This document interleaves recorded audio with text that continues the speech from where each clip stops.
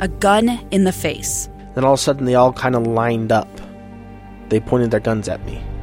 And this is the point where I thought, I'm going to die today. Started 2 years of horror for an American in Venezuela. They said, you need to give us your phone and get ready because you're coming with us.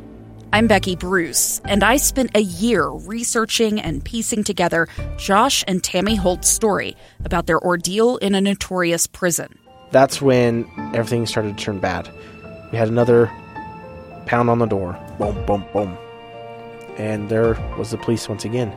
You can binge all of the episodes of Hope in Darkness on KSLpodcasts.com or wherever you get your podcasts.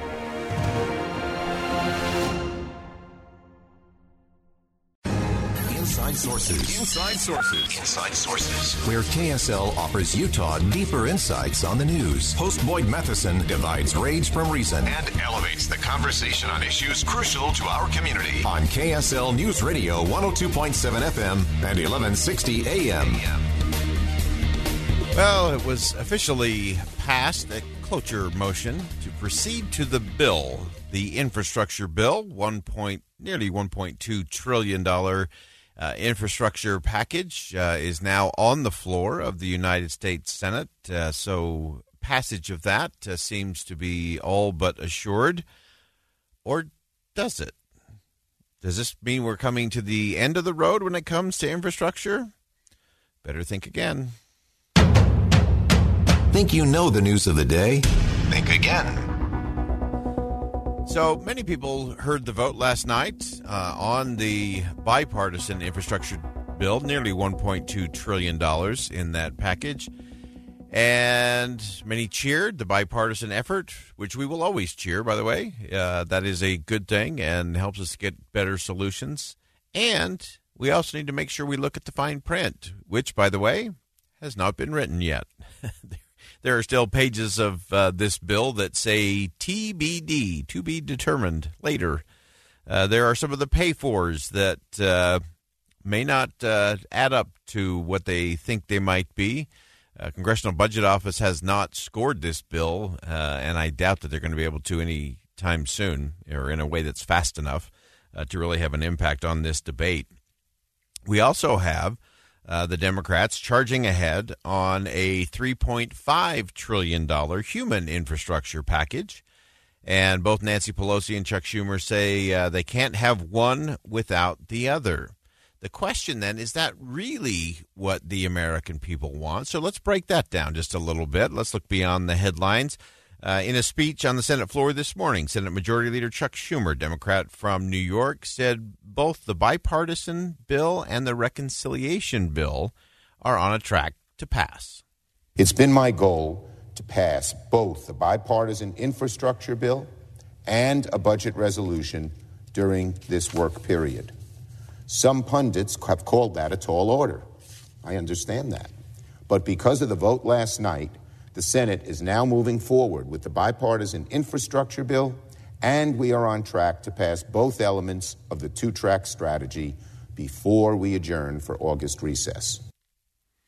Well, a little bit later last night, Senate Minority Leader Mitch McConnell took to the airwaves to say, not so fast, my friend from New York. What I can say that you're wrong about is that it will be attached to what we anticipate coming next, which is the Democrats' reckless taxing and spending spree, which would be horrible for the country. I think we all agree an infrastructure package done correctly is a plus for the country. President Trump and administration you were a part of was trying to figure a way to do that. President Obama talked about it as well.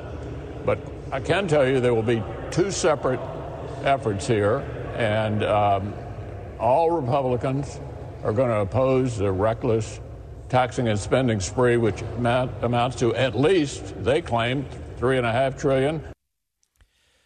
Later, it was a long night last night in Allentown, Pennsylvania. President Biden made an announcement from the stage that the Democrats and Republicans had reached a deal, and that was cause for celebration. You may have heard that in Washington now, just on the phone, looks like we reached a bipartisan agreement on infrastructure, fancy word for bridges, roads. And I'm working with Democrats and Republicans to get this done because while there's a lot we don't agree on, I believe that we should be able to work together on the few things we do agree on. I think it's important.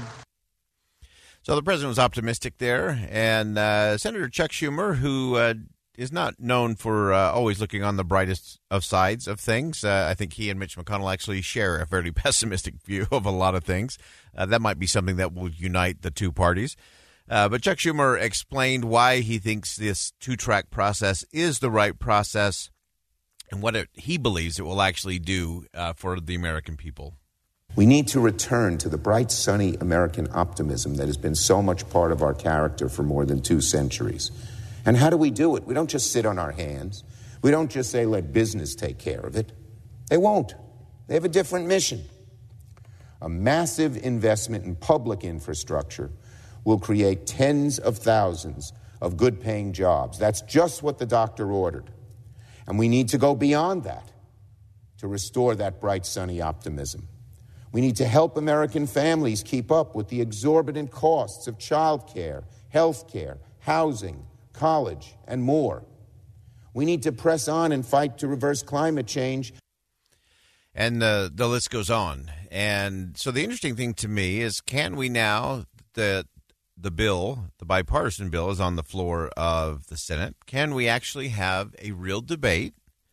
And can we have every senator have opportunities to put forward amendments to the bill to make it better or to pay for it in a more efficient and effective manner so we don't continue to increase our debt and deficit spending? Or are we just going to then retreat to the corners, let the bill go through, and then have the big $3.5 trillion move along, and everything is done and done? And where does that actually put us in the end? And while you may think that the Republicans are just stuck and done, and while you may think that the Democrats just have to do all of this spending, which, as we totaled up earlier this week, total for just the first 6 months of the year, if both of these go through, will be nearly $8 trillion. Not a small number. Interestingly, in the not-so-fast category, there was a White House memo from Mike Donilon, a very close, longtime advisor to President Joe Biden. And he cautioned the administration, he had cautioned all of those within the White House to be careful about trying to get everything all at once. In the memo, this is a White House memo from Mike Donilon, he cautioned from a political standpoint that the swing voters want bipartisanship. They want bipartisanship on the infrastructure deal. They want bipartisanship on making sure we have economic strength in our country. And so it was this really interesting cautionary tale from one of President Biden's closest advisors and trusted allies, saying to the politicos in the room, not so fast.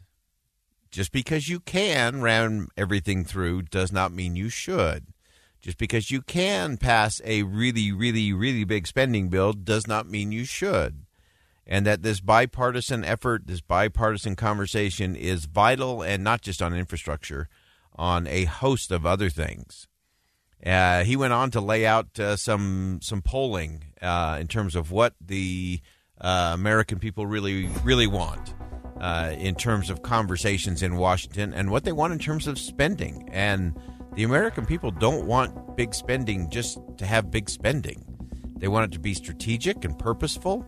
They want it to move the country forward and not saddle their children and grandchildren with the bill for a generation to come. Think again with Boyd Matheson on KSL News Radio.